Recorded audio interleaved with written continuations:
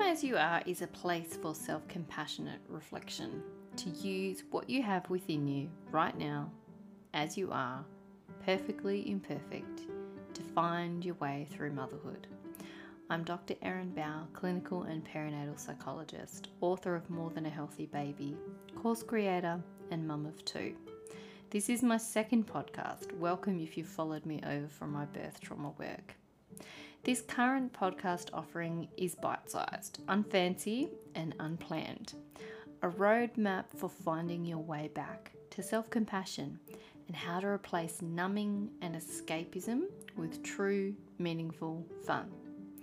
I talk about motherhood as an identity and an institution, perinatal mental health and patriarchy, parental burnout and numbing.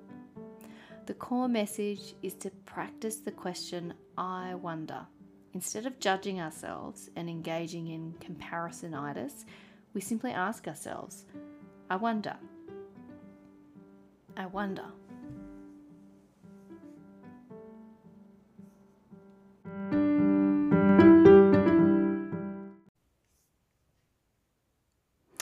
I thought it was a good week to talk about mental load and the onus of asking for help. I think every single woman I know right now is functioning on the fear that she isn't doing enough. And so I wanted to spend some time talking about this concept of mental load.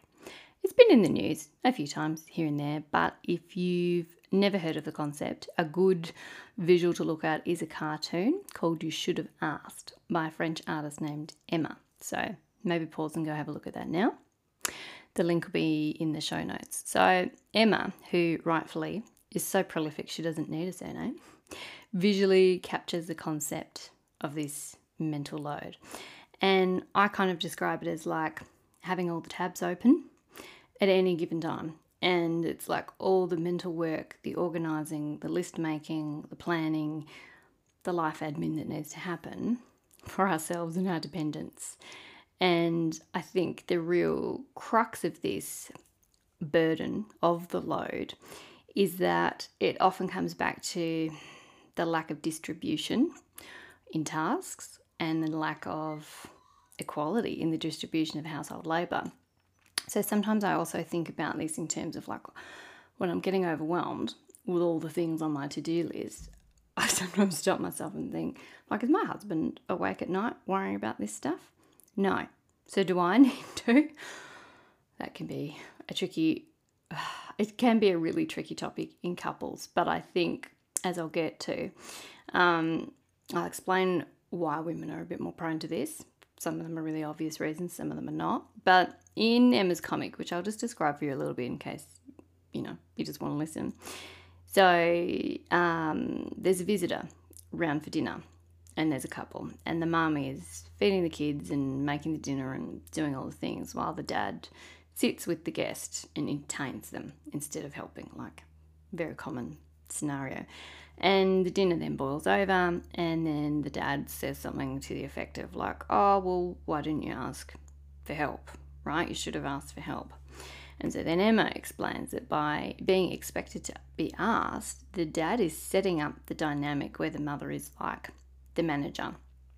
And the expectation is that the mother is then responsible for knowing when things need to be done. So the mental load then is it's the expectation of always having to remember, being the one who knows when people's birthdays are and planning the gift and buying them and knowing that it's school photo day and whether you've got enough shampoo in the cupboard, like all of those things. And when I was growing up, my Glaswegian family watched an awful lot of skits of the Scottish comedian Billy Connolly. And I haven't been able to find the sketch since, but there's this one that has always stuck in my mind because it's become kind of like one of those things that we always mention in our family, where he like describes his busy mum, and she's like, okay, there's like kids hanging off each leg, and she's stirring the mince and washing the windows and feeding the wains, which is a Scottish word for kids. And at least this is the phrase I remember whenever my mum had a lot to do, and then that phrase came up, oh, you're doing this and you're doing this and you're washing the windows and stirring the mince. Like, it's this kind of normalisation that mums are busy and have a lot to think about. So is there a perfect way to organise the mental load and the admin of life. I don't actually think that there is. I've got notes in my phone. I have post-its. I have lists that get moved from one room to another. I've tried an electronic calendar. There's like so many systems, and finding a system that consistently works is not prone to error, and that my husband and I and everyone in our family can all see the same thing.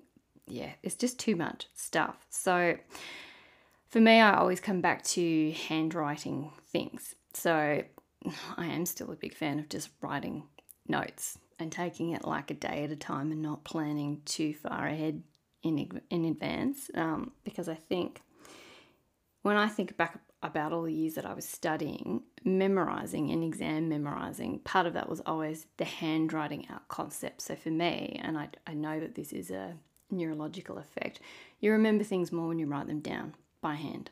So I think there was a time I remember discussing with a friend this concept of mental load, and she has 2 boys and they're a bit older than my kids, and she was talking about a time where she just got out a massive whiteboard, placed it in the family living room, and then sat down, and as a family they all watched everything, like her everything list, every single thing she was working on, dates, reminders, anything that needed a note, like contents of her brain.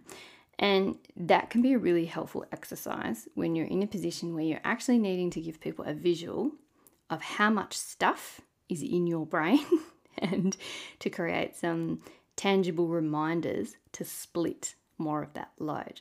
Now, over time, I have found for me, I can't keep a whiteboard like that in my life, I suppose, because seeing the contents of my head splattered across the wall every morning gives me anxiety. So I think it's good to use it as an exercise, but leaving it out in the main room where you see it all the time, particularly if things, don't always get ticked off, that might be anxiety provoking. So I've kind of fallen out of love with to-do lists. I think for me, like, it's more manageable if I stick to what's one thing I could do today that would make me feel better knowing it was done, and really, really, really scaling it back and trying to make sure that some of those things are things where I look after myself, like drinking a big glass of water, taking 5 deep breaths, going for a walk. It's not all the like to do things around the house. It's actual reminders to check in and look after myself. So think about that concept. If you're struggling with a lot of load, maybe consider putting up a whiteboard or sitting down with your family and actually showing them everything that you're doing. Because I think, as I talk about it in my book that's coming out, men are typically not socialised to notice things because they're brought up by people who pick up after them. So, socks magically end up in the washing basket, and things that belong in rooms that are left in the stairs, women in their life typically are either expected to do it, get fed up, waiting for other people to do it, and so you just do it yourself because it would be quicker.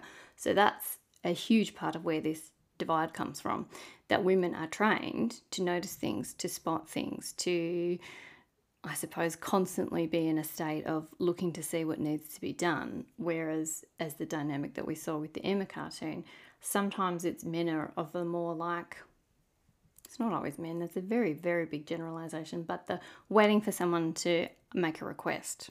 So, something to think about in terms of mapping everything out, but then maybe not keeping it around unless you find that particularly helpful. And instead of looking at the big overall, oh my God, look at all the things to do, just one thing a day.